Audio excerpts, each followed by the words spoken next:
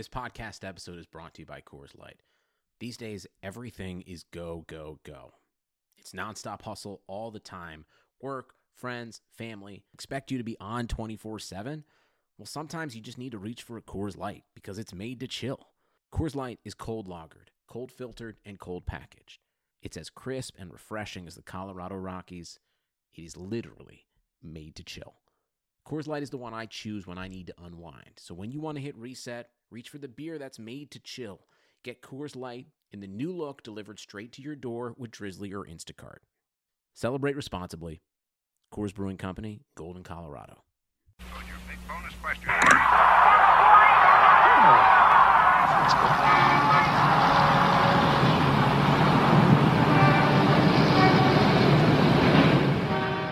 Welcome to the very first episode of Top Rope Nation. Episode 50 of the Top Rope Nation Wrestling Podcast. On to episode 100. It has been done. If you ever doubted us, it's Top Rope Nation, episode 150.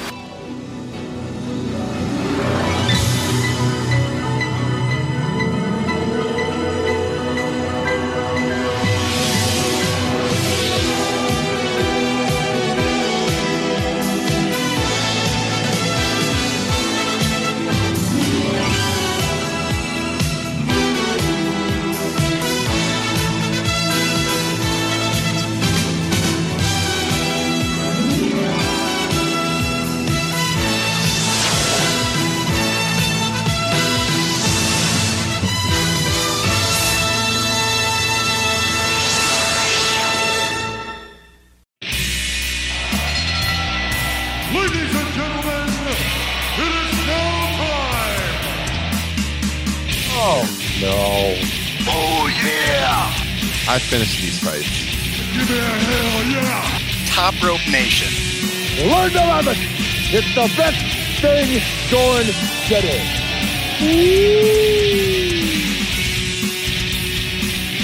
What's up, Top Rope Nation? Episode 200 has arrived. It's a milestone show for us. It's been almost 5 years in the making. We've made it. We've been counting down for weeks now. When would we hit episode 200? For a while, it looked like it might be the Fastlane post show, and we really did want it to be the Fastlane post show, so we adjusted the schedule a little bit. We got it right before Fastlane, so hopefully this will be kind of an entertaining way to take you into this weekend and the pay-per-view. It's going to be a little bit different show than we do weekly in that our listeners are kind of driving the show tonight. We decided to open it up to mailbag questions.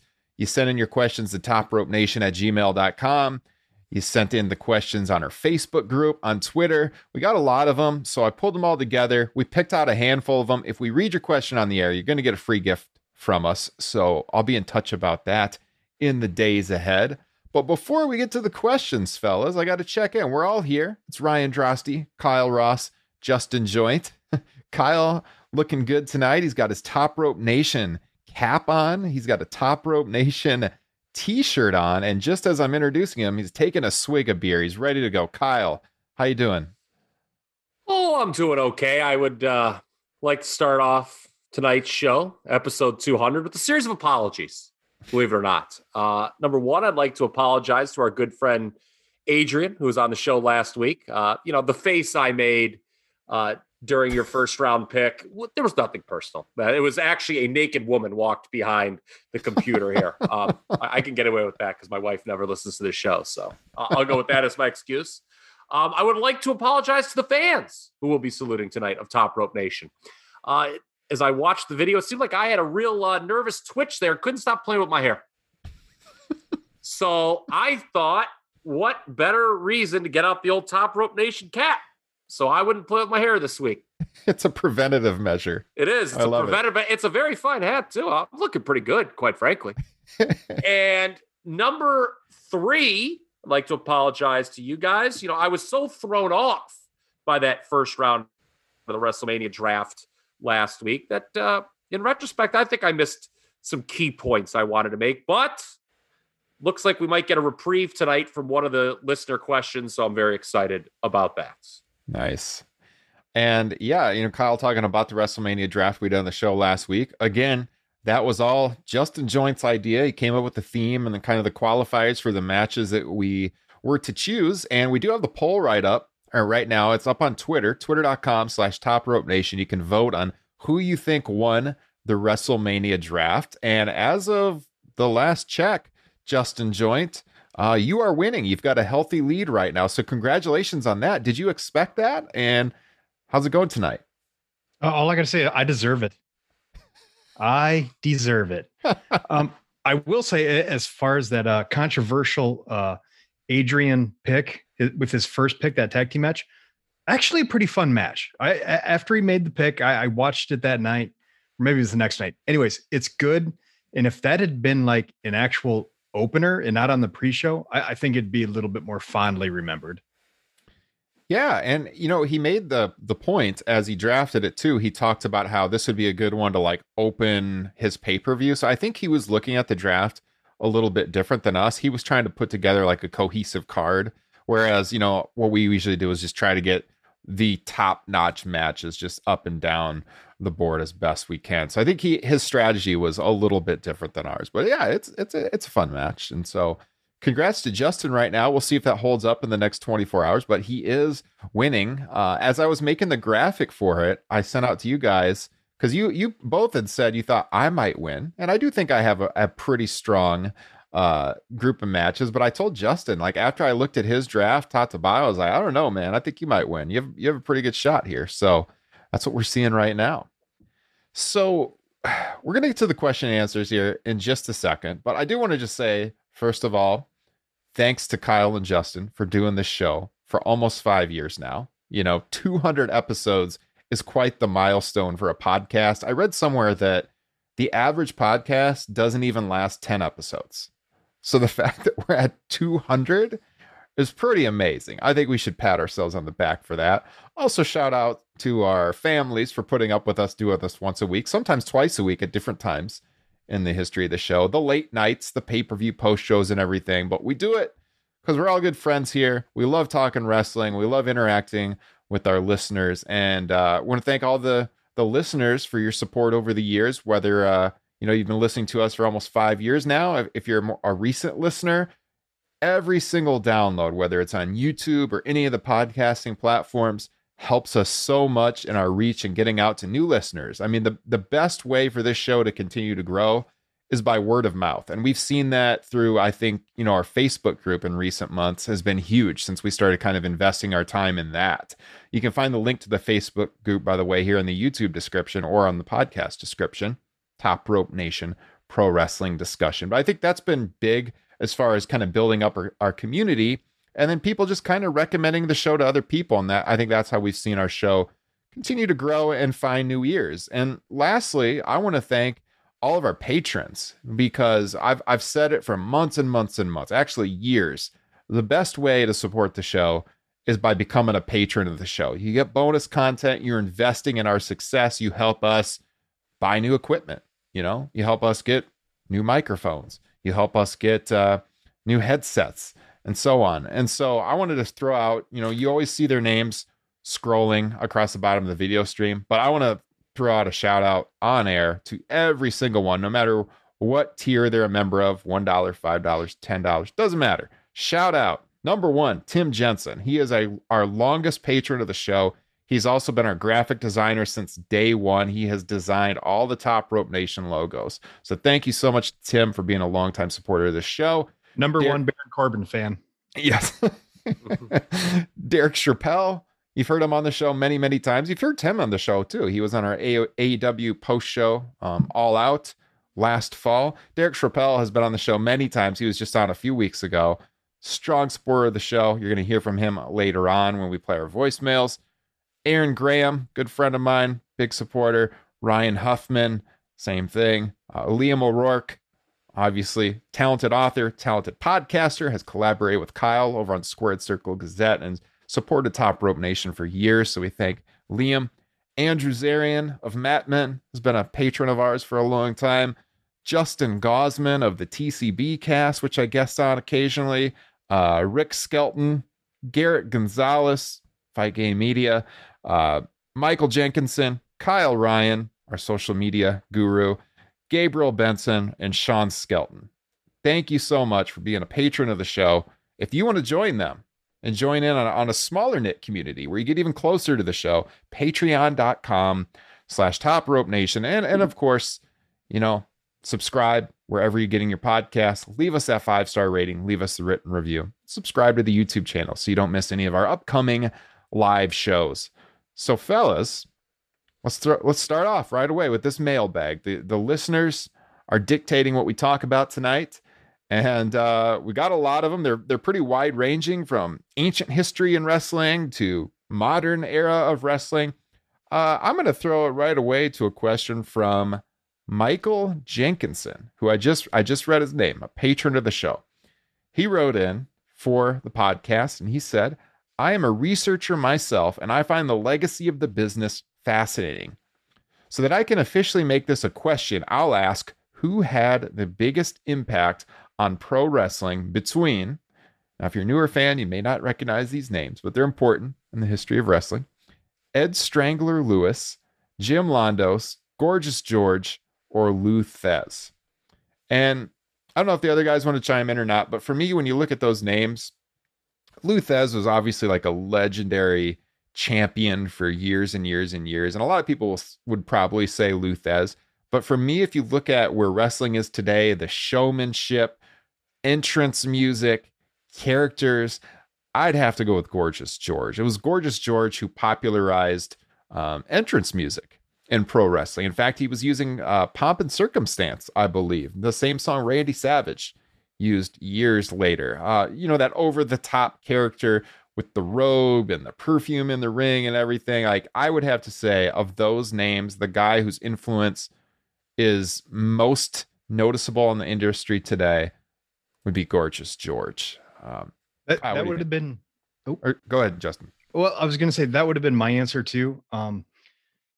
In my memory isn't super strong, but I remember reading, and it's a really, really fun read, Aubrey Sitterson's The Comic Book Story of Professional Wrestling. Highly recommend that. Ed Lewis, it might be kind of underrated about his impact. I didn't have a chance to go back and read the comic book story for this question, but if you jump on Wikipedia, I know that's not what you should do, especially if you're a student. But they're very quickly, it says that, he was a pivotal figure of the Goldust Trio, a traveling road show that was a precursor to wrestling tours. And that kind of started like undercards and promoting full events instead of just one matches, which also kind of led into wrestling storylines and creating feuds. So he played a major part into where professional wrestling was going, but obviously Gorgeous George took it to kind of a whole nother level. Yeah, go ahead, Kyle. Yeah, I guess I initially read this question wrong. You're right. It's Gorgeous George based on where the business was and where it went to. With Londos, correct me if I'm wrong, Meltzer has talked about like him being like the all-time drawing card of the first half of the 20th century, correct? I think like long-term. Yeah, like, and even like beyond, like, I mean, his drawing power is something unique. My area of expertise, like, does not go well past 1984, but, and Vince's national expansion, but yeah, everything you guys said is spot on. And yeah, as far as impact, I think that's the key word in Michael's question. It would be Gorgeous George. Yeah. I think the first half of the century, the only other name that would stand out would be Frank Gotch, who, a proud Iowa boy, by the way, from Humboldt, Iowa, Tim Jensen's hometown, our graphic designer. I've ate at the Hardee's in Humboldt many times. Yeah. There's a massive statue when you first enter town of Frank Gotch that is really, really cool. But Frank Gotch was, they say, in the 19-teens, behind Babe Ruth, he was like the most famous athlete in the country at the time. And so his career was fairly short, and then he died really young. But there's stories of him going to like Cubs and White Sox games, and like the whole team, the professional baseballers waiting in lines to get his autograph after the ball game because they knew Frank Gotch was there. That's pretty mind blowing. So he was a huge name too, and very instrumental in the business's history. But if you ever get to Iowa, the Tragos Thez Pro Wrestling Hall of Fame is something you should visit for, especially this era of professional wrestling. And they have a lot of the artifacts from Frank Gotch's history there, being from Iowa. And Charlie Thez, Lou Thesz's widow, had been involved for years and years and years with the Hall of Fame. I actually met her on a number of occasions at the Tragos Thez Hall of Fame. Super nice lady. So making sure her husband's legacy was living on as well. But no, that's a great question. Yeah, and I looked something up with Londos. He was the number one draw in the business for 13 different years. Wow. So yeah, that record's probably not going to be touched. Even as as long as guys are around now. They call that a Ziggler rung nowadays. Hey-o. Yeah. Good question, Michael, though. That was a really good question. All right, let's go to a different one. Let's see. I'm going to throw this one to Kyle first because I know he's probably got some questions worked up. This one comes in from Michael Schmidt in Wisconsin. And Michael asks, what is the most overrated match in WWE history? And what is the most underrated match in WWE history? And this is a wide-ranging question. And I know we sent these out ahead of time, so I'm not putting these guys on the spot. But this seems like one that Kyle would have thought about a little bit going on air. What do you think, Kyle? Yeah, so it's an interesting question because I wonder, when we use the terms overrated and underrated, what criterion are we judging that by? Are we going by Dave Meltzer's star ratings, WWE canon? What? I mean, if we're using, Jonathan Snowden tweets from March 17th, 2021, when he called Hogan Rock today the greatest match of all time, I think that's a stretch. I should have seen your reaction last week to Did you that see pick by Justin? WWE just had they released a 5-minute video of the 10 greatest WrestleMania main events of all time. You want to guess what number one was? I'm assuming it was that one. No. Rock Cena.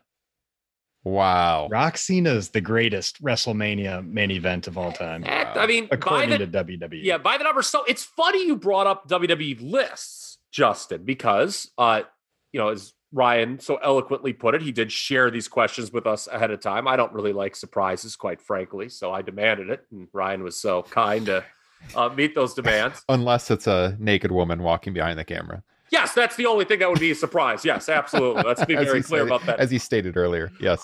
Anyway, so WWE a few years ago put out this 100 matches you must watch before you die. I think it was just something to kind of actually promote their archive, something they did very little of, very topical today. The list was quite good for like a WWE list. It hit all the right notes. And I was looking at the list, I was like, man, there's not really a bad match on this list. There's not anything that I don't think is great. There were a couple, and I'll bring them up here. I'm getting there here. So what did you got? How do you approach this?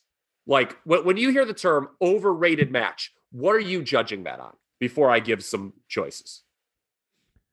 I think my initial reaction would be just match quality. I think people rave about a match, but it's not really that good as far as between the rows. But I think you could also look at it as far as its position in WWE canon, as you would say, Kyle, how important the match actually was to the history of the industry, or even that particular year that it took place. What do you think, Justin?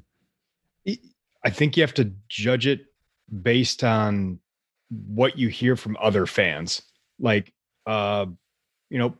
Hogan Andre was absolute shit in the ring.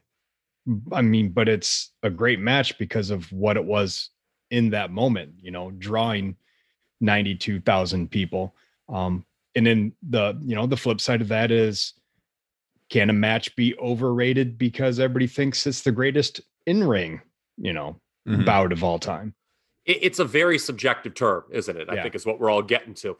So, it's funny if you're going just by simply star ratings, I was thinking about this, and matches that I think deserve significantly lower star ratings than Meltzer. He's the guy who everyone goes to for the star ratings. I mean, man, there's a bunch of stuff from the last 2 years, isn't there? Yeah. I mean, you could go to this is not, I think, what anyone wants to hear.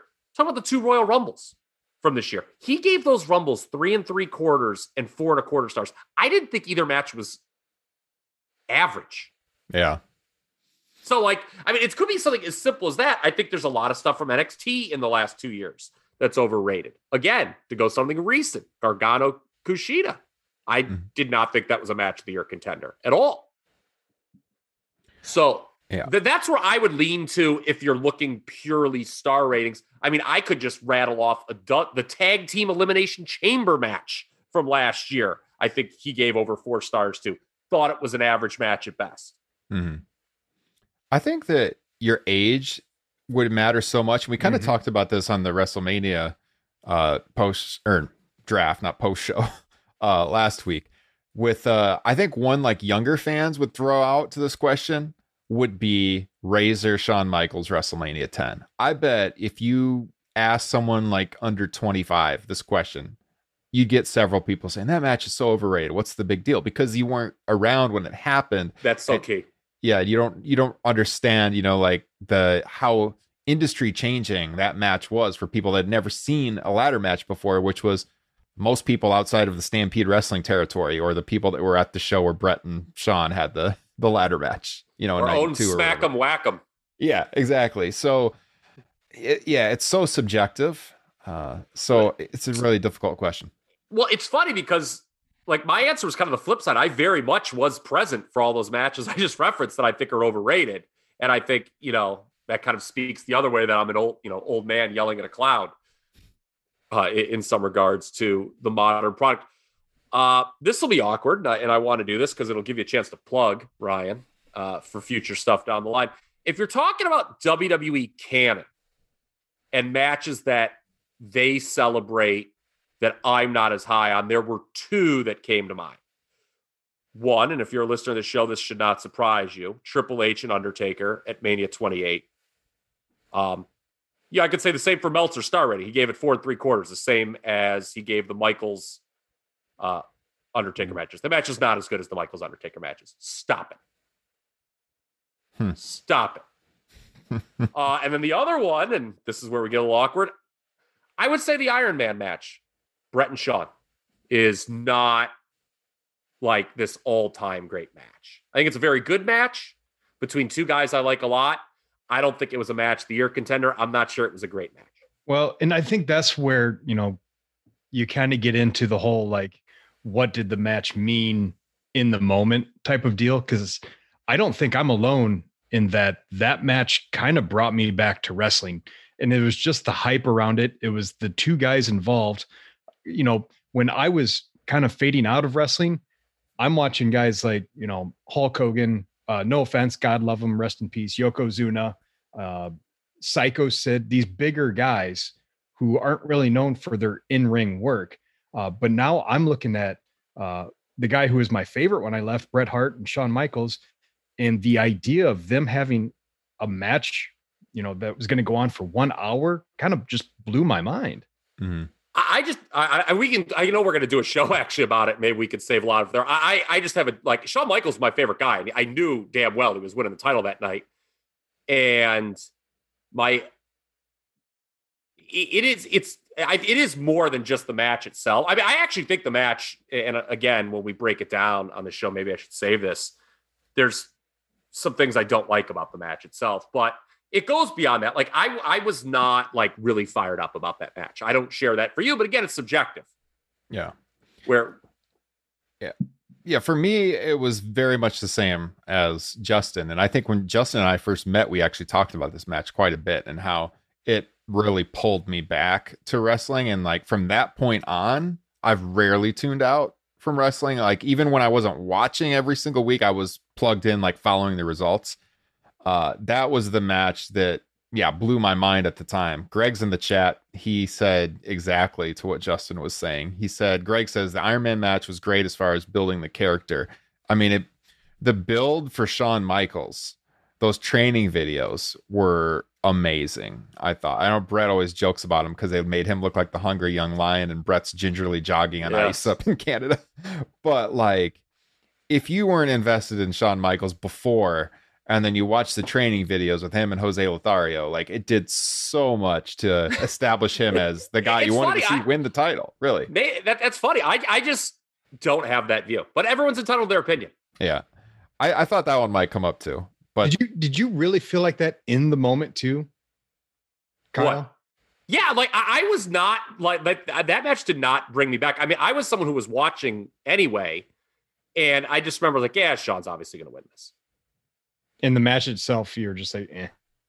I think doing no fall. I think if it's your first Iron Man match on a national level and doing no falls in the first 60 minutes is unforgivable booking. I can see where you're coming from, but I respectively disagree.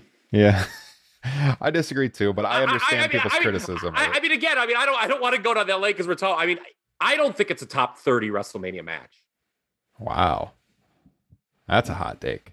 Yeah. So, I mean, I know there's a question about unpopular takes, but yeah, I mean, so I don't know. For me personally, to answer that question, there is another half, I guess, to this question about underrated. Underrated, yes. I just want to throw out Chad in the chat. Said, judging by Twitter right now, tonight's AEW Lights Out women's match is the most overrated match ever. I don't know. I haven't seen it yet. Yeah. But I guess it's getting a lot of praise on Twitter. I haven't seen it, so I can't comment. Probably watching it late tonight, actually. Underrated match. Okay. What do you got for this, Kyle? This is where, I don't know. Why don't you guys go? I'm trying to think of one off the top of my head. What was the no one really talks about it too much, although like the show was talked about as kind of an iconic show, but like that the cruiserweight match on Calgary Stampede with Taka Michinoku and Great Sasuke. Right, that I remember loving that match at the time. And I think people acknowledge it was like a really good match, but nobody really talks about it as like a standout match during that period in history. But I remember thinking like, man, this light heavyweight thing might really get going after that. It didn't. No, but it was it was an that's awesome probably match. why no one talks about it. Yeah, and to be fair, there were a lot of comparable, if not better, WCW matches at that time. This is such a hard question for like underrated. Yeah, the problem with underrated is, I mean, just professional wrestling in general. If anything's even decent or an angle's decent, it's gonna get overblown. Like today, for sure. This is awesome. Yeah. Yeah. I'm trying to think like, and again, underrated is so subjective. Like, is there like some match that like, oh boy. Yeah, I spent so much time thinking about the overrated. I of course didn't. I guess really things that I don't like feel like I hear enough about, like Sami Zayn winning the NXT title versus Neville. Mm-hmm. And even like, in fact, that might be my favorite time in wrestling, from there to Kevin Owens just nuking him to win the title just months later. All of that is great stuff. Cesaro and Sami Zayn in NXT right before the network launched is great stuff. Mm-hmm. How about Brett Flair from Sold Out 98? That's a pretty damn good match that doesn't get talked about much. I mean, everyone talks about Brett's early entry into WCW was botched, which it was, but I mean, to get in there with Ric Flair, wrestle on pay-per-view, his first wrestling pay-per-view for the company. He was at Starrcade, but didn't wrestle. I mean, that was a damn good match. Show popped the number too, despite not having any of the big NWO names on it. They actively went out and buried everyone involved with it, which was reason number 17B why that company is no longer with us. But I'm trying to think of like I got two more. Sorry, real quick. And I only bring them up because I don't think people appreciated him in the moment because of how much they freaking hated Roman Reigns. But his two matches versus AJ Styles were really good. Yes. Yeah. What was it? That was right after 32. Yeah, it was the two pay-per-views after WrestleMania 32. Yeah, the April and May pay-per-view of 2016. The May one in particular is just like outrageous. AJ just showed up with a point to prove in those matches.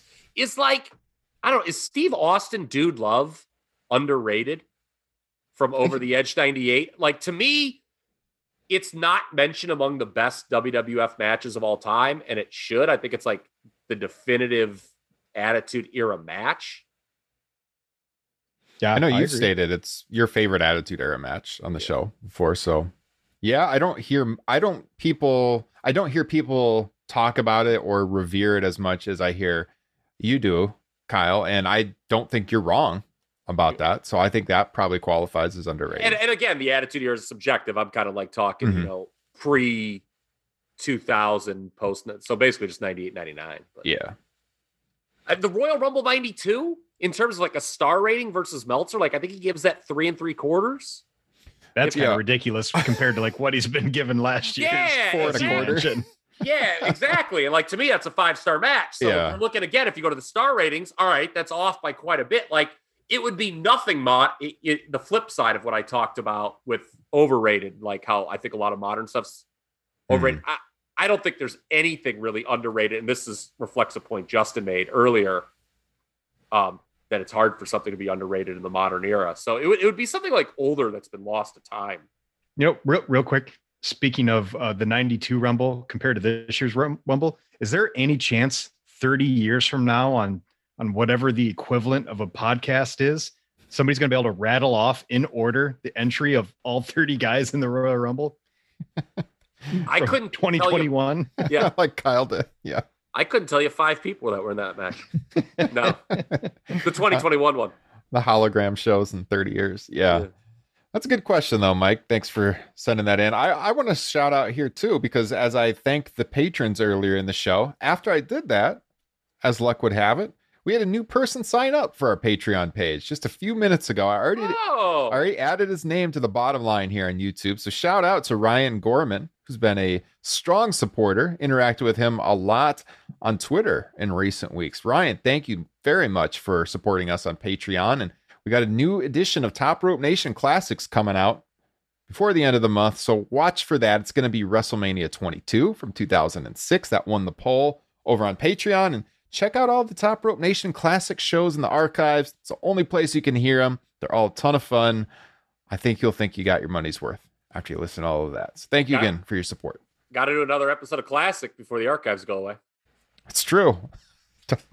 At least till August, right? Yeah. So before we go any further, we did put out the phone number, a voicemail line for people to leave us well wishes on hitting episode 200. I cut them all together earlier today. It was a lot of fun. I want to thank everyone who took the time to send us an audio recording or call that voicemail line. We got a lot of great stuff. We're going to play all of them here for you and enjoy this. And then we will be back with more of your questions here on episode 200 of Top Rope Nation. At 1-900-909-9900. All on the hotline. We got call! Top Rope Nation. Hey guys, it's your old pal Derek down here in Memphis, Tennessee, and I just wanted to wish you guys a congratulations on 200 episodes of Top Rope Nation. You guys are awesome. You're great friends. I've enjoyed getting to talk to you wrestling-wise for quite a while now, and a memory that's always going to be close to my heart is getting to hang out with Brian and Justin all day Friday, going to a couple of wrestling shows, eating some grilled cheese sandwiches and some crawfish, and having a couple of beers. I'll always cherish that moment. Getting to sit next to Kyle Ross during Mercury Rising and talking to him a little pro wrestling during that is a great memory of mine as well. So congratulations on 200, and here is to 200 more.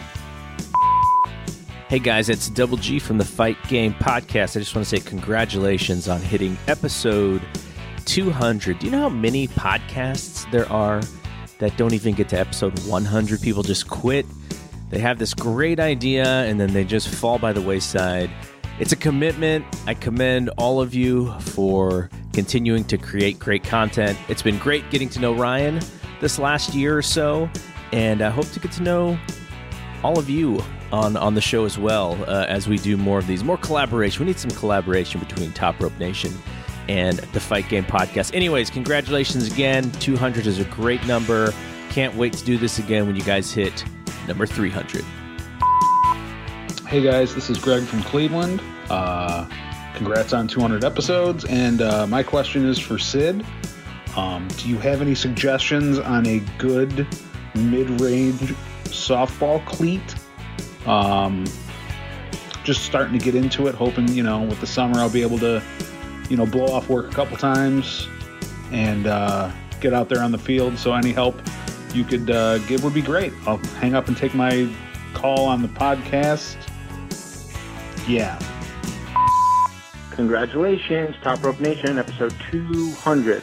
I think you guys have the best podcast in wrestling, and that's because you guys are, first of all very smart, and you're all very funny, but you make it about the content, not about yourselves. And I like that you're not apologists, although some have accused Kyle of being one. And I love that you're, willing to criticize when it's right, but you're also not super negative and just hating on everything. So, awesome show. Can't wait for episode 300, 400, and 500. Congratulations, guys. Hey, all. This is Gabe, a Patreon subscriber to Top Rope Nation. Want to congratulate you guys on episode 200, and cheers to many more. Thanks. Bye. Congratulations, Top Rope Nation, on 200 episodes. This is Dalvin here.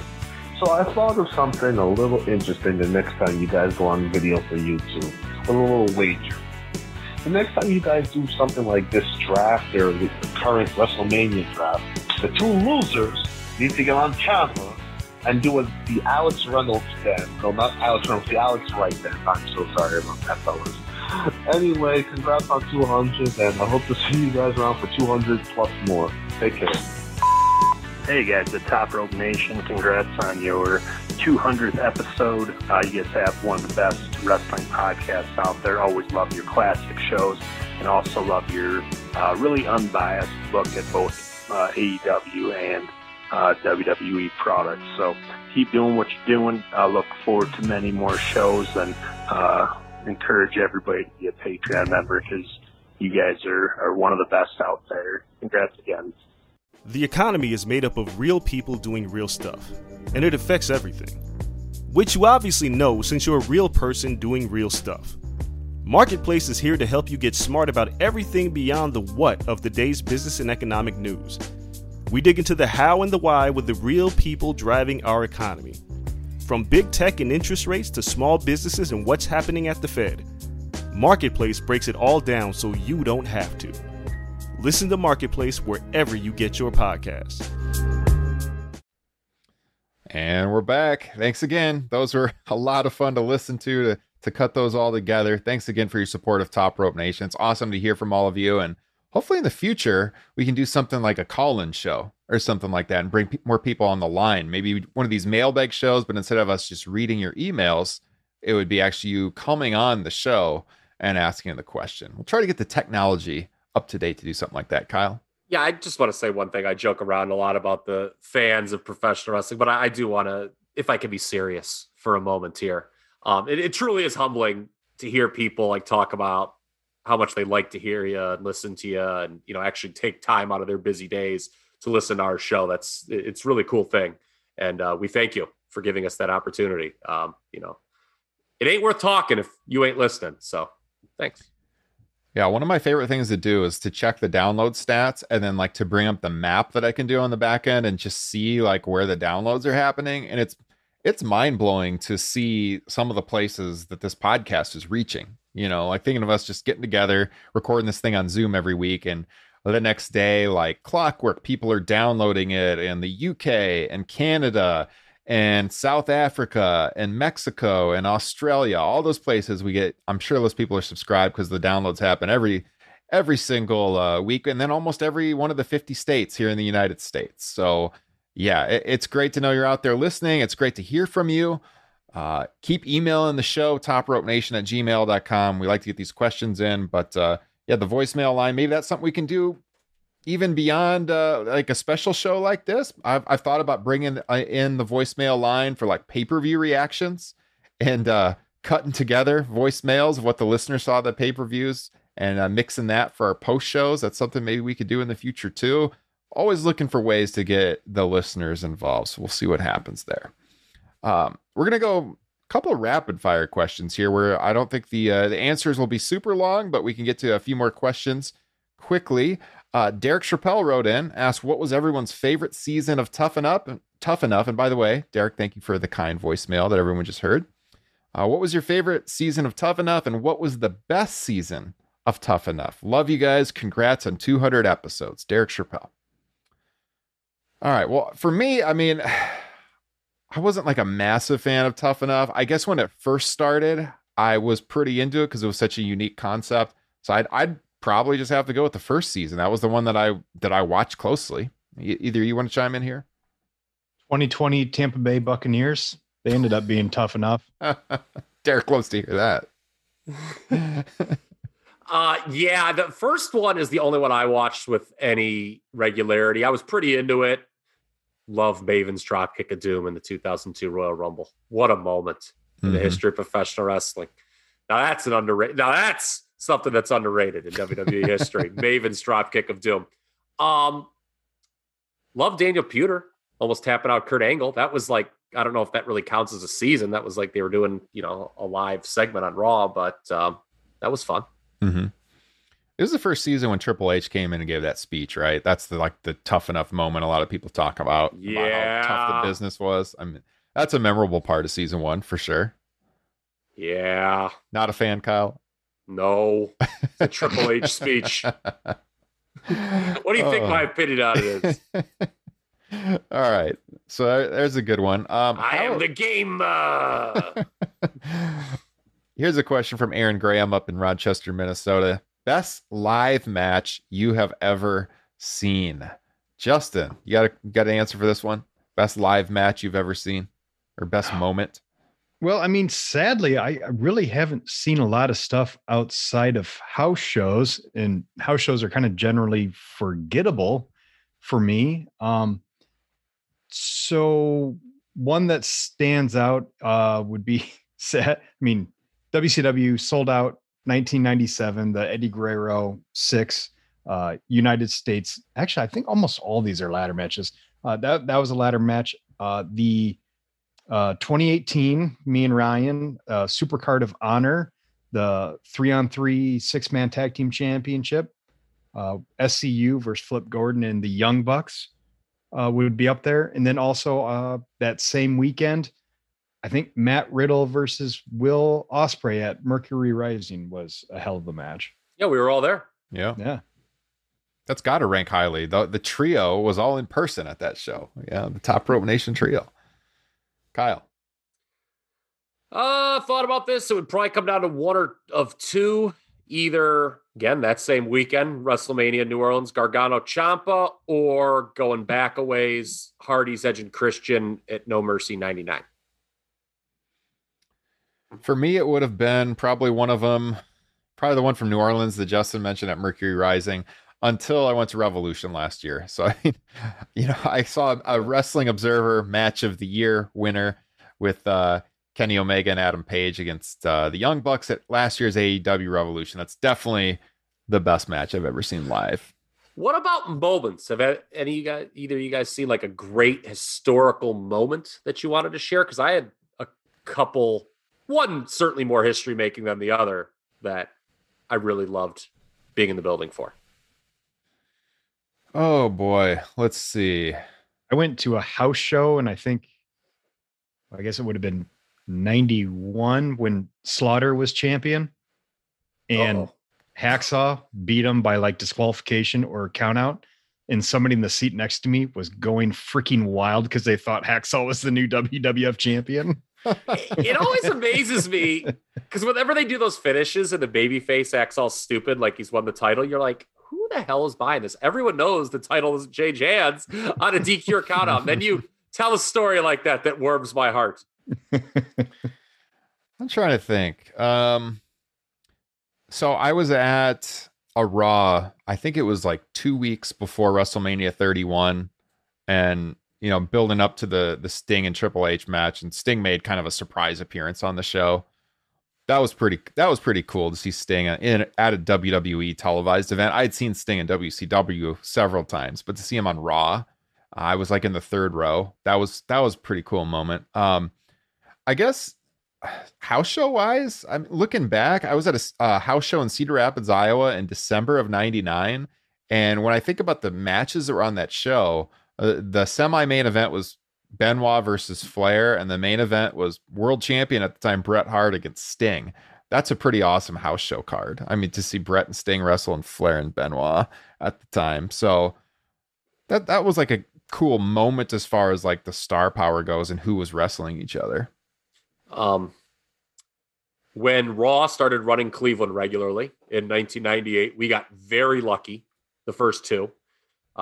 Mike Tyson joined DX. I was there. The building went apeshit for that. That was so cool to be a part of.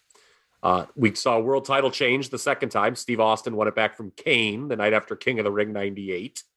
So that was cool. And then on a personal level, I'll never forget going to the ROH debut at the ECW Arena, the Arena Warfare show, when they started the angle with CZW. I don't think it started. I think they had teased it, and it actually started a few shows before, where they did a riot, quote unquote, in the building. And I'll never forget Super Dragon running up to my buddy Chad, getting in his face, and Chad just didn't even flinch, man.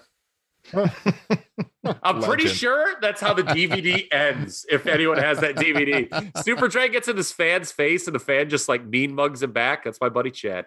No, and then way. and we were so fired up from this double shot walking home. We walked back to our hotel from the ECW arena. Anyone's been in Philadelphia knows that's quite a hike. I remember the neighborhood was kind of sketchy, and the whole time home we were just saying to each other, "Hey man, if somebody gets you, you just make sure these DVDs find a nice home." The plan was one of us was going to give our life, the other one book it with the DVDs, man. Love this sport. Aaron had a bunch of really good questions. Some of these are short answers. He asked also book recommendations.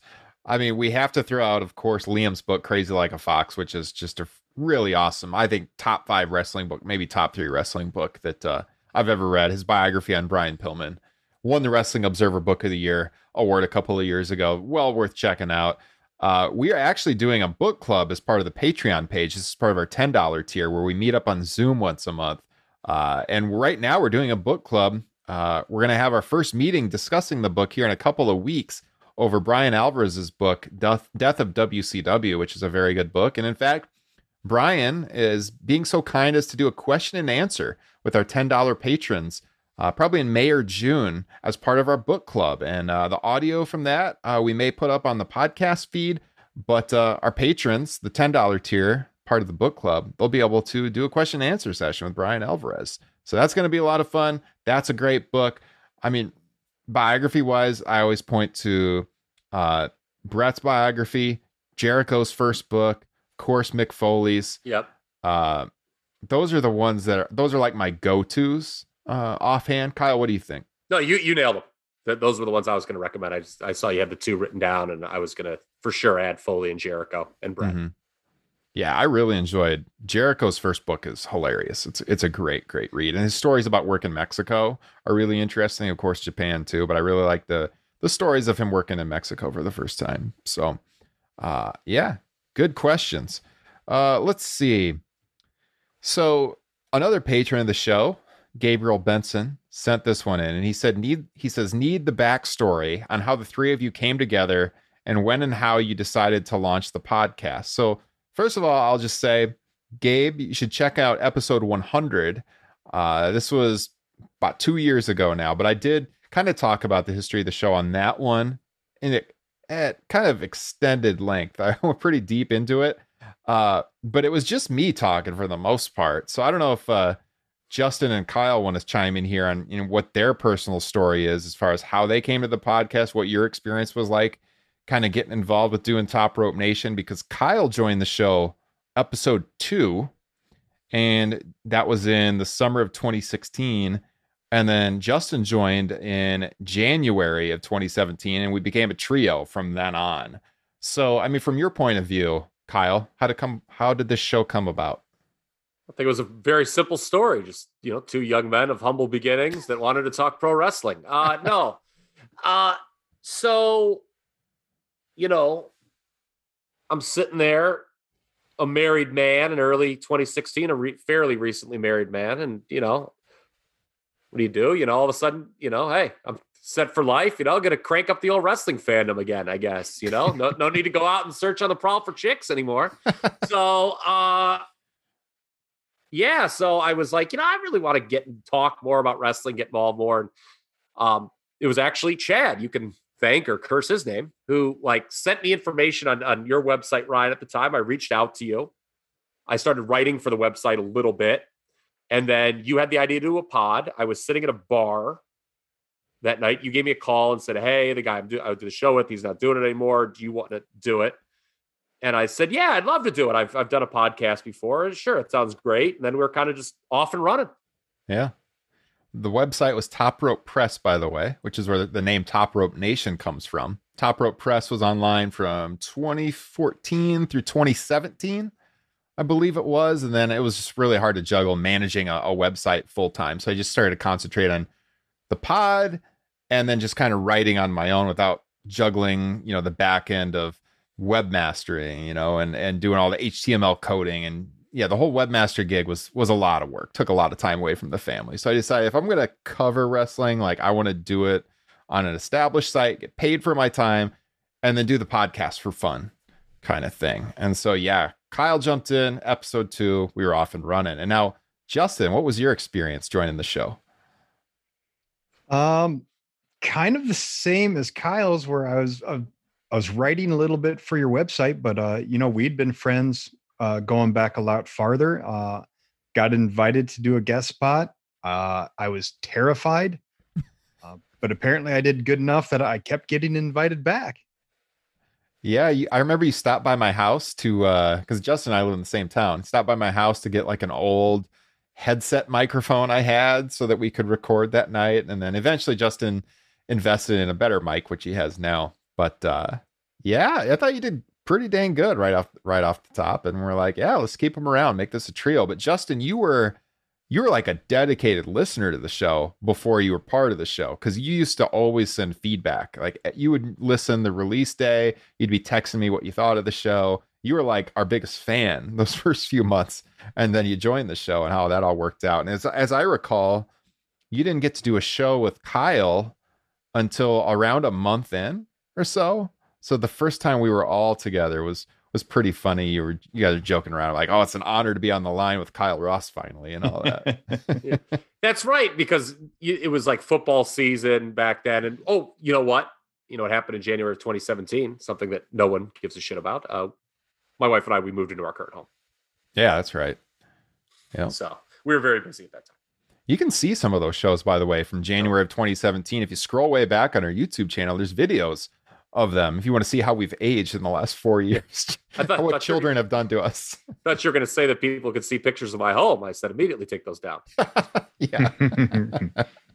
I mean, yeah, that's pretty much how it happened. You guys covered it. I mean, I'd always wanted to do a podcast. Kyle told me when he started writing for the show, for the website, that he had experience podcasting. So he made a lot of sense, and it just worked, man. It meshed well. Every week I look forward to talking to these guys. It's a great break from working and family life to just set up the microphones, talk wrestling to all of you, and with these two. So there you go. I mean, that's how it came together. All right. What else do we got here? Stuart, he's active in our Facebook group. He sent a couple of questions.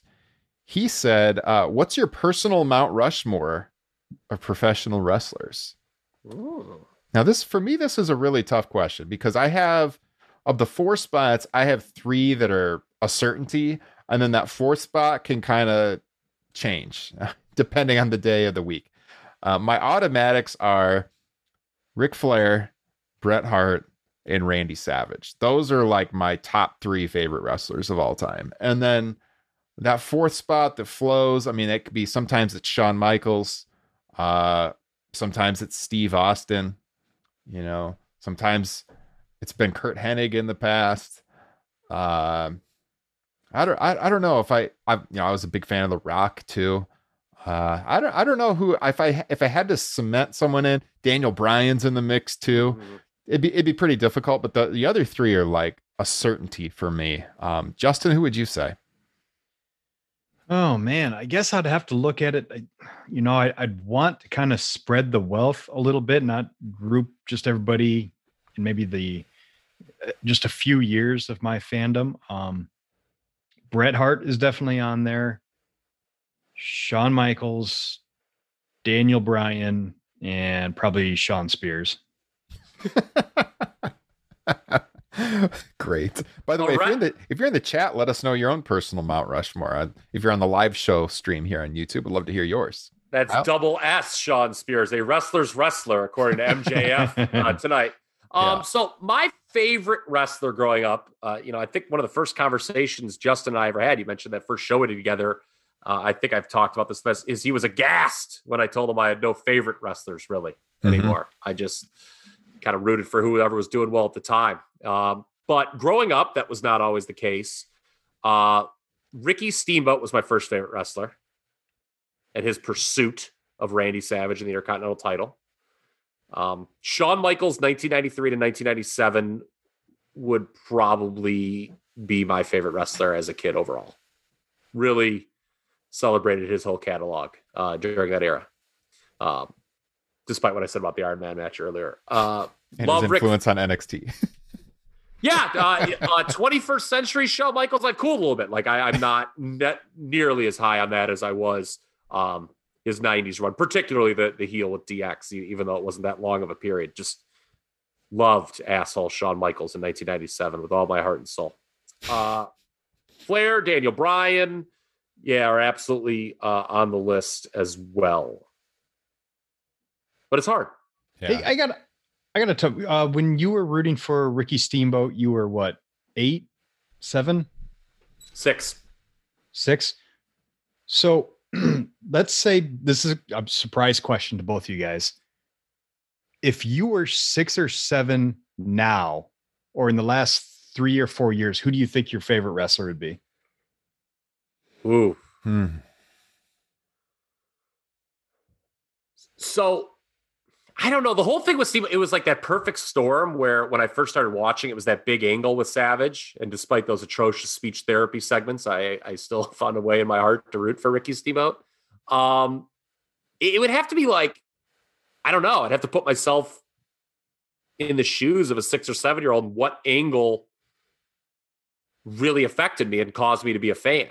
Well, that's like my first thought when you were talking about that was like, I bet it would have been like the whole Gargano, Jason Ciampa stuff, that maybe Gargano would have been your guy. Yeah, maybe.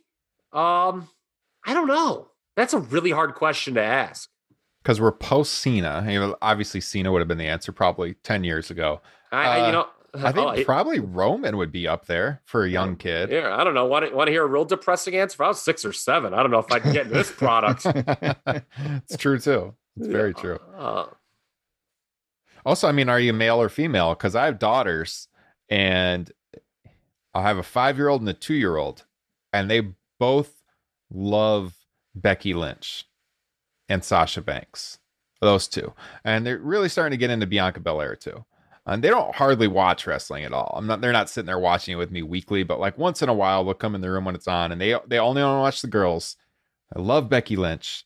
Now she hasn't been around in a while, but my oldest daughter can remember watching her, and my youngest daughter has kind of taught her about Becky Lynch, or my oldest daughter's taught my youngest daughter about Becky Lynch. But I can see for like young girls how they could get kind of into the product now because they're getting so much more exposure on television, and they have portrayed the women in a better light in recent years. But for young boys, I don't know. It's pretty difficult. Hard to say. Yeah, that's almost an impossible question to answer, but a good one, Justin.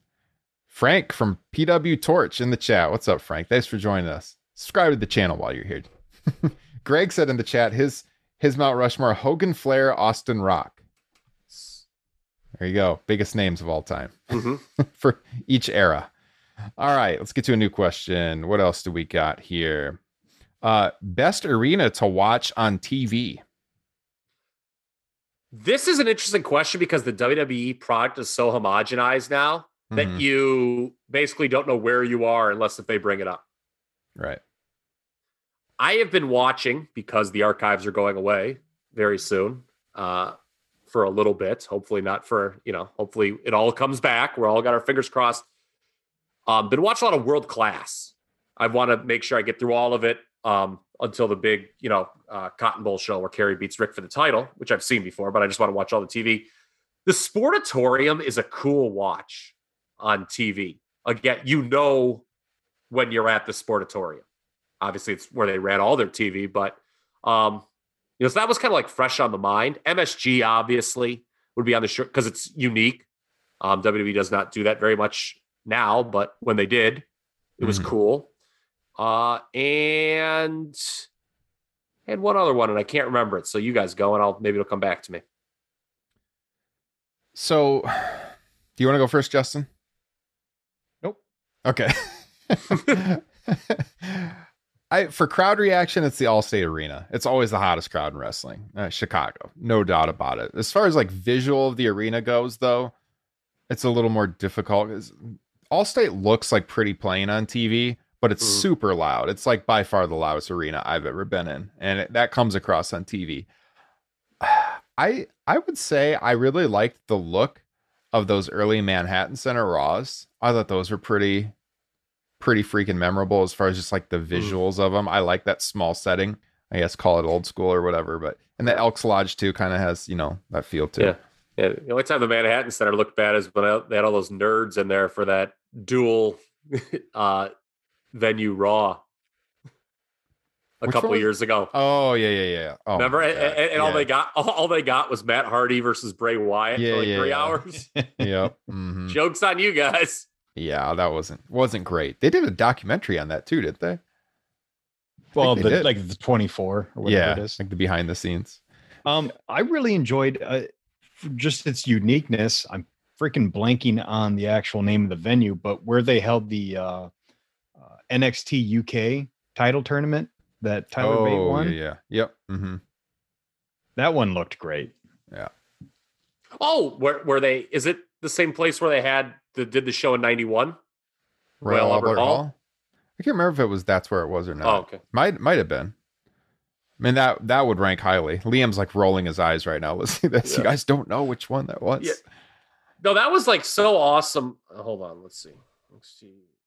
Yeah, Royal Albert Hall, the 91 show had a sweet with the Undertaker theme on the organ.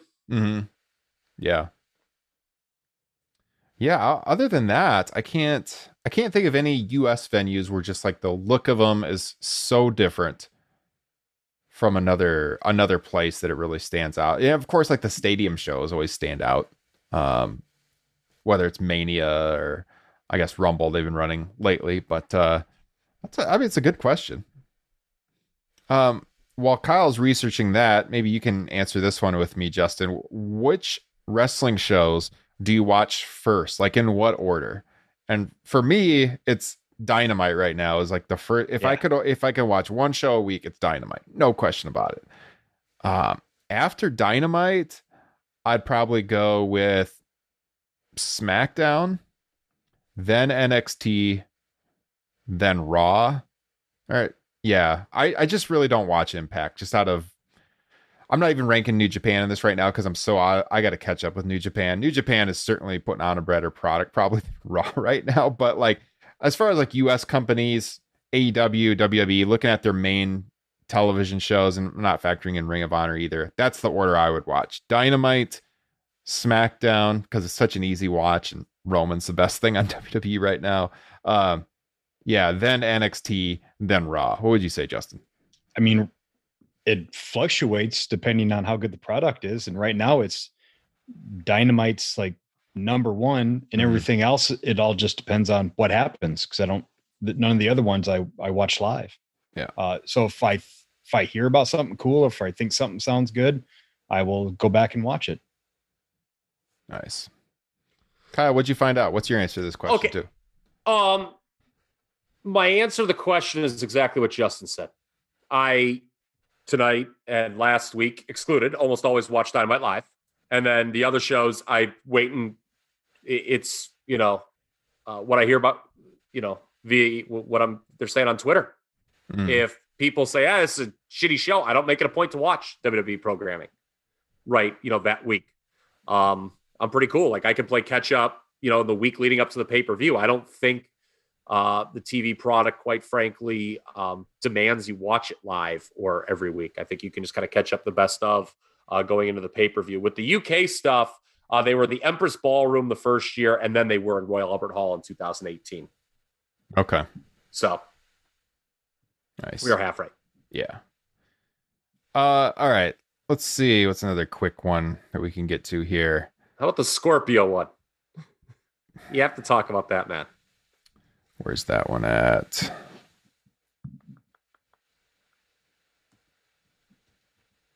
Do you remember that one offhand? It's in the middle of the first page.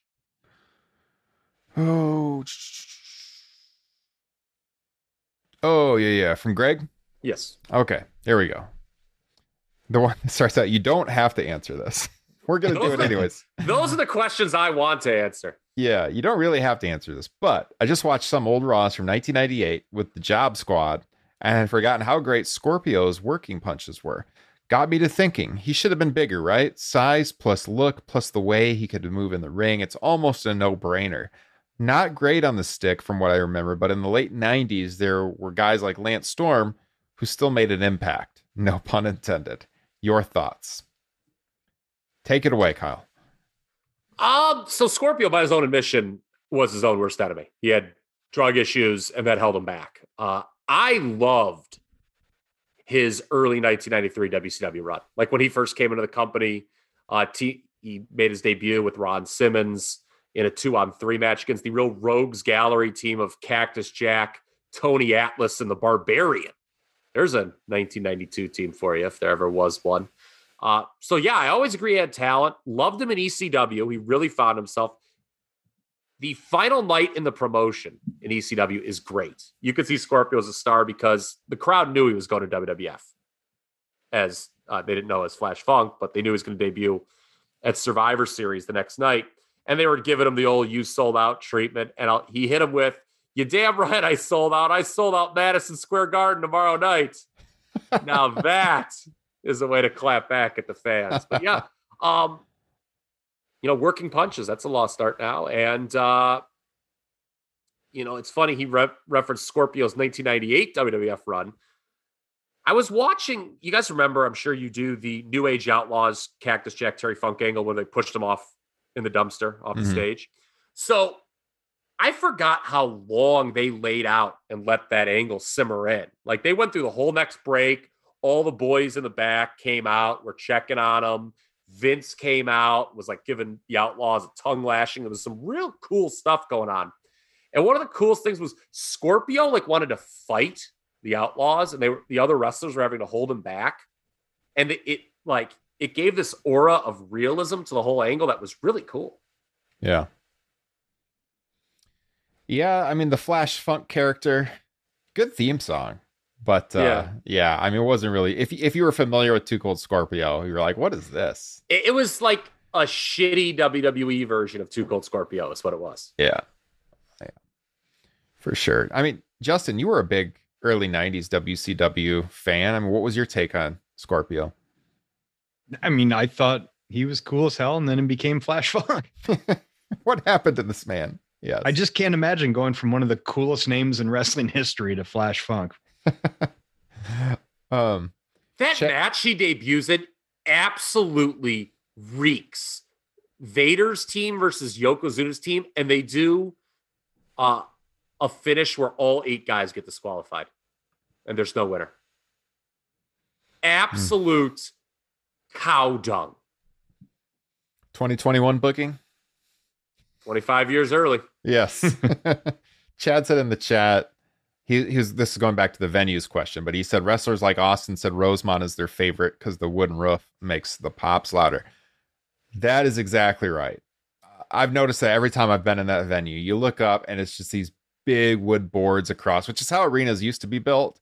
And it does make it so much louder in there. I was at Mania 22. We're going to talk about it on the Classics pod for Patreon here in a couple of weeks and talk about the live experience there. But I mean, that main event with Triple H and Cena and the chants, I had never heard a crowd that loud in my life before. I couldn't believe how loud it was there.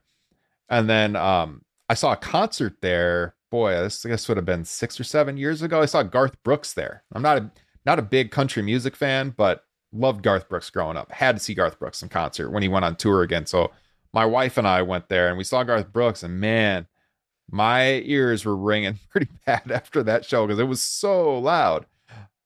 That was a hell of a trip for another reason. don't know if I've ever shared this story on here. I'm going to share it anyways. Nothing to do with pro wrestling, but one of my proudest moments as a husband was the night or the morning after. This isn't going where you think it's going. The morning after that concert. So we get back to the hotel in Rosemont and we're exhausted from the show. You know, we might have had a drink or something afterwards. And when we went to bed, the hotel room next to us, these people got in, you know, country music fans with like flannel on, and they were so obnoxiously loud, like all night long till 4 or 5 in the morning. We got like no sleep. So we're driving back to Iowa in the morning, about a 4-hour drive. So my wife, this was all her idea. She's like, you know that channel on Sunday mornings, because it was a Sunday morning, where they play like the church service? She's like, turn it to that channel and crank it. So we go over to the door of the hotel room and we like maxed out the volume of that TV so those people that were partying the night before could hear it. Throw the controller back in the hotel room, slammed the door and ran off. They were hearing that all morning. Love that story. Nice job to my wife. But wow. Yeah. Heel Megan. Yeah, Megan really knocked it out of the park on that one. But yeah, no, Rosemont is a great place. I'd like to see a wrestling show there again. Hopefully in the future. Maybe all of us could meet up in Chicago. That would be a fun time. Kind of a halfway point, isn't it? Yeah. All right. I got time for a couple more. Anything else we want to hit here for sure? We had the Urban. I like the WrestleMania, the 8-match WrestleMania. Oh, yes. I thought about this.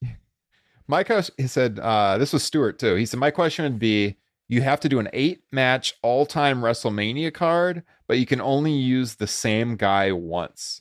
My God, this is tough, man. You go ahead, Kyle. I'll start trying to jot down a few. Okay, so my first quandary was, if I use Bret Austin, that means, you know, 2 of the top guys are you know, going in one match, obviously. And so I started doing the math and I was like, all right, let's say that's off the board. Let me try to build 8 matches. And I was kind of getting stuck at 7. So I decided, as much as it pains me, it's my favorite match in company history, I'm going to leave that one off the board. Wow. Wow. I'm going to leave it off the board. And hey, it was the first pick in the WrestleMania draft. Hey, I'll let that stand on its own. You know, I'll always have that. So vote for me in the poll. He just admitted it himself. There we go. All right. So let's open my 8-match WrestleMania card with the best opener in WrestleMania history, Bret and Owen. So there we go. I use Bret Hart. And then we'll go with that's not the best opener in WrestleMania history, Justin. I didn't say anything. Oh, yeah, you made a face like it wasn't. Well, guess what, Smarty Pants? If you don't think it was, guess what my number 2 match on my card is?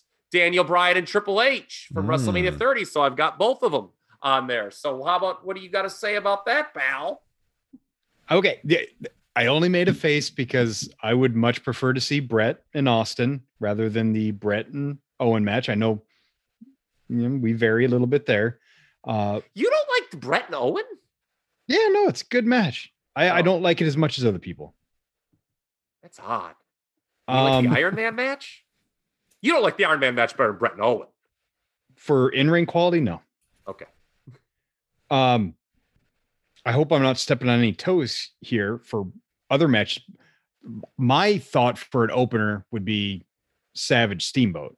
That's on my card. But, okay. But I'm trying to raise the prestige of the Intercontinental title by putting it on later in the show. Okay. Middle of the card, we're going to have, it was a world title match, but too bad. That wasn't a caveat in this rule. Brock Lesnar, Roman Reigns, Seth Rollins. They will not be used again. And I'm not doing, because Justin just mentioned the IC match I'm taking. I don't have to worry about not doing Shawn and Razor, because I'm not picking that. I'm going to pick the TLC match from WrestleMania 17. That's 5. I'm not picking Shawn and Razor in the ladder match because I'm picking Shawn and Undertaker at 25. That's 6. Austin Rock. And let's close it out with Hogan Andre. Wow. That's 3 my 8 world matches. title matches. Hey, we'll see it again this year. As a pro wrestling fan, I got to say, not realistic. Not realistic. That wasn't a caveat to, have a true card construction. Ooh, this is tough. So that was, the issue was when I love Brett and Austin, but I picked it and I was having trouble then getting to 8, believe it or not. That was the problem. I could not really get to 8 with, all the guys I'd use. Did you have Angle in there anywhere? What Angle match? Like, if you picked an Angle match, you would pick Michaels, and I would prefer Michaels Undertaker. Well, I was going to say Angle Kane, but fine, maybe HBK. Angle Kane? I'm kidding. I'm kidding. What other Angle match? You could pick Angle Lesnar, but no, I use Lesnar with Roman. How about we do Daniel Bryan and Kofi, and then we can do Angle and Rousey versus Triple H and Steph.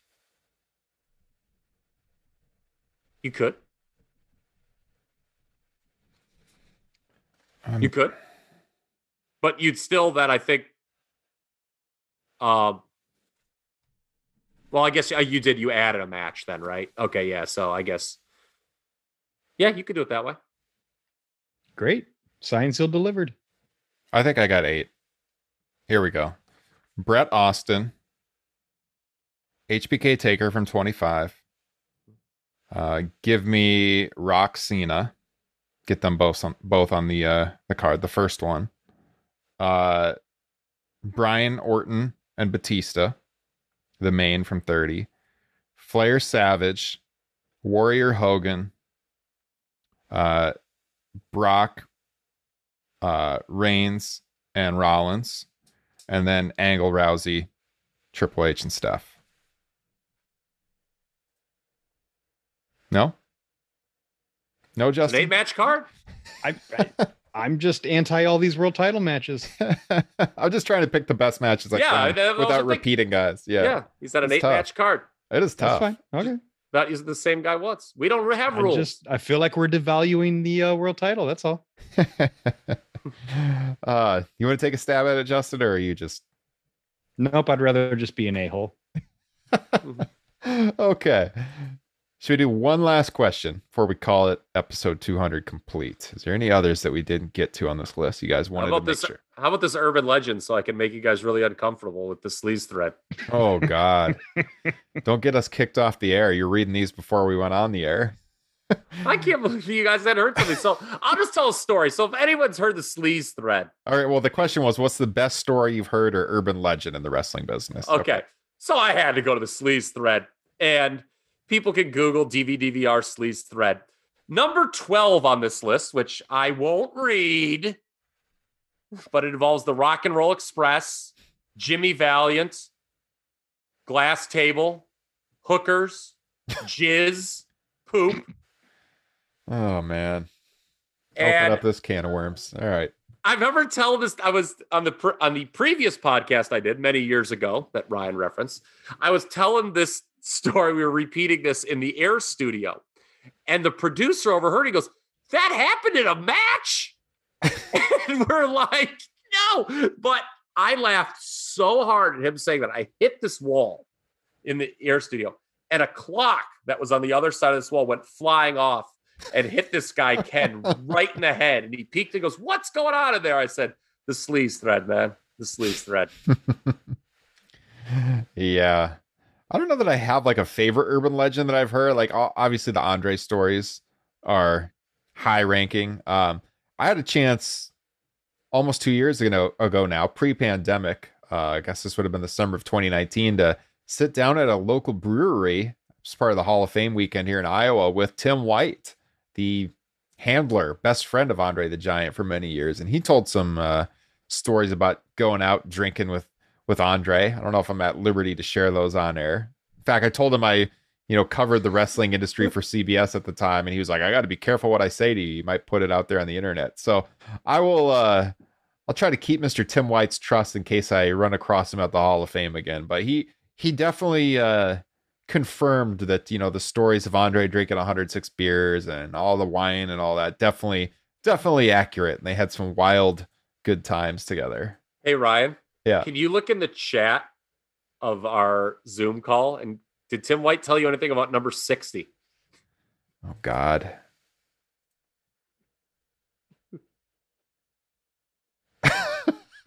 He did not tell me about that one.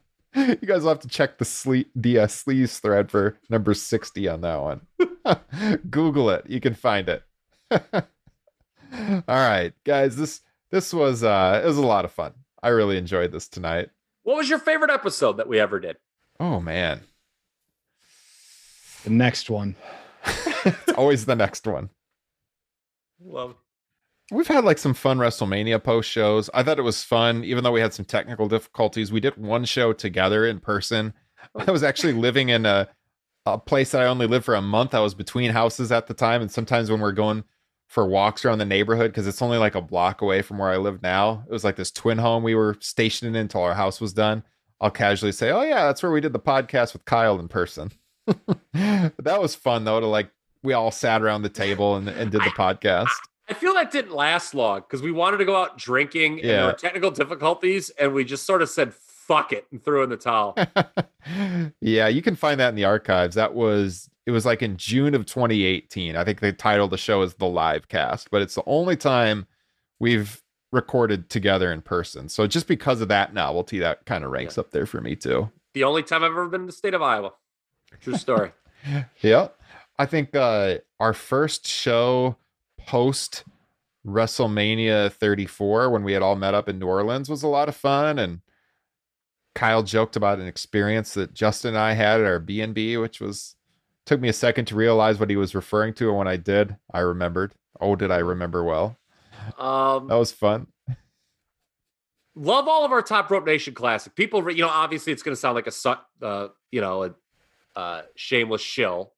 It's not, though. I mean, those shows are a deep dive. Those shows are really so much fun. Yeah. I mean, these guys know how fired up I was after the last one we did on the main event, Hogan Andre. I was like pumping my fists saying we fucking nailed it. And I mean, I was really very ecstatic, but all of them are quite good.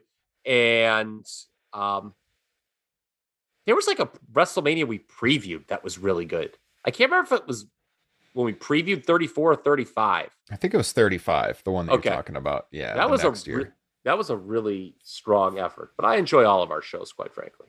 Yeah. I'd love to know what the listeners' favorite shows are in the history. Yes. Let us know, because I want to know what you guys have really liked and what stands out for you. If you have a thought, send them to topropenation@gmail.com. Read those emails on the air next week. That would be a lot of fun to get your take on a favorite episode of the pod. So, yeah, I guess that's been episode 200. We hit pretty much most of the questions from the mailbag we wanted to make sure that we hit tonight. Had a couple drinks while we were at it, had some laughs, heard your voicemails. That was great. Thanks for calling in again. Got a new patron. Thanks again to Ryan Gorman for signing up. If you want to join him and the 14 other people on our Patreon page, it's the best way to support the show. You'll find the link in the description here of the podcast. And like I said at the beginning of the pod, Justin and Kyle, I could not do this without you guys. I've done a couple shows solo in the last 5 years, and it was very difficult. Very, very difficult. So I always appreciate having you guys on to carry my ass. I appreciate that. So. Anytime. I mean, no, you don't need us. No. Yeah, right. Justin, you were the perfect addition to the show when we went to a 3-man crew. Always appreciate seeing you, and hopefully we can all enjoy a beer in person again real soon. Really hope so. Thanks, guys. I don't know how, there's been a handful of times where we were set to record and going into it, either my head or my heart wasn't ready or didn't want to record. And every single time by the end of this, I don't want the conversation to end.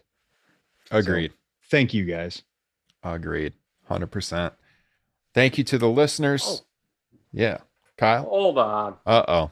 What's he getting? If you're listening on the podcast version, you're probably going to have to check out the YouTube page, at least for this section of the pod. He's going behind his bar. I can see his reflection in the poster. What's he going to bring out? My bet is an LJN wrestling figure that he's purchased this week, since that's kind of been the trend the last couple of weeks. Okay, he's making his way back to the front of the bar. Nope, it's a bottle. It's a very large bottle of tequila I have. I know it's St. Patrick's Day we're recording this, Yeah. but you know what? I don't have a big bottle of Jameson behind the bar. I have this big bottle of tequila instead. And it lights up, too. It's real fun. Nice. Yes, Justin, that's the big reason why I bought it, because it lights up and it amuses me. Should we do a virtual cheers to Yes, episode that's what I was 200? thinking. We All right. we got to pour one out for here. Look, Popping open another beer. I'm doing a shot right now. Victory Dance is the perfect title of a beer for ending this podcast. Justin, you got something in the glass? Yes, sir. All right. Whiskey? Hold on. Scotch? Yes, sir. Nice. This will make me sleep like a baby tonight. Gonna sit on my ass for massive bottle. Yes.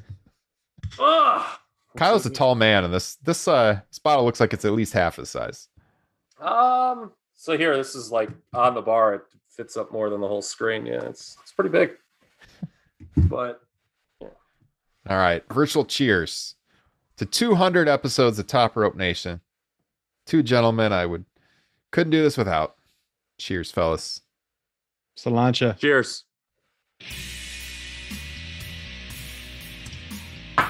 Oh, yeah. Tastes like the best damn wrestling podcast out there. Oh, there we go. Tell your friends.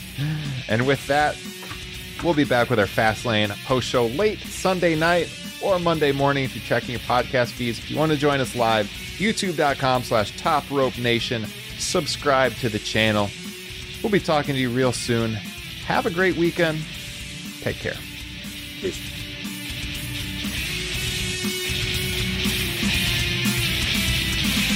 That was a good idea. I thought of it, like earlier today. I was like, oh, I gotta do it. I thought you were going to pull out another LJN or something. No, you gotta drink. Oh, nice. I think one episode we should just read the sleaze thread and react. The X-rated version. I haven't pulled up the chat most of this time because I got like the streaming software up, so I haven't seen most of these messages.